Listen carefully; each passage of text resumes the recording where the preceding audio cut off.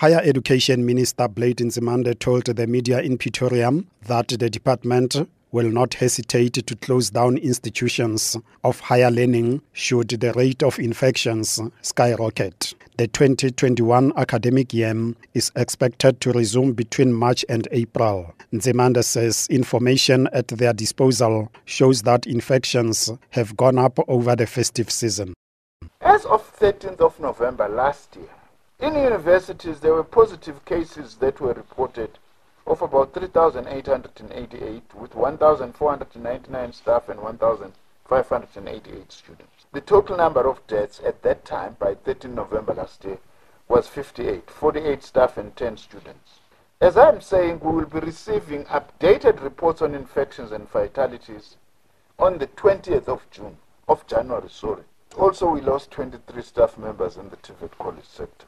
Some institutions of higher education are yet to complete their 2020 academic programs, which they had to reschedule due to the COVID-19 disruptions. Nzimande says they will be guided by the release of the matric results as to when this year's academic program will begin. Our universities have planned in such a way they will open way after the matric results have been announced, so that all those who have been writing matric will have an opportunity to be admitted to our universities, those who will be admitted.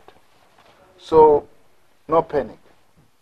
The department will work closely with institutions in preparing the system for the opening of the 2021 academic year, which, as I have said, will take place between early March and mid-April this year. According to Nzimande, the department has invested about 68 million rand in research aimed at combating the virus. He says they are working with the global science experts in finding the vaccine and other solutions to minimize the infections. We have to date invested just over 68 million rands, reprioritized from the 2019-2020 and 2020-2021 budget allocation towards COVID-19 research and development activities.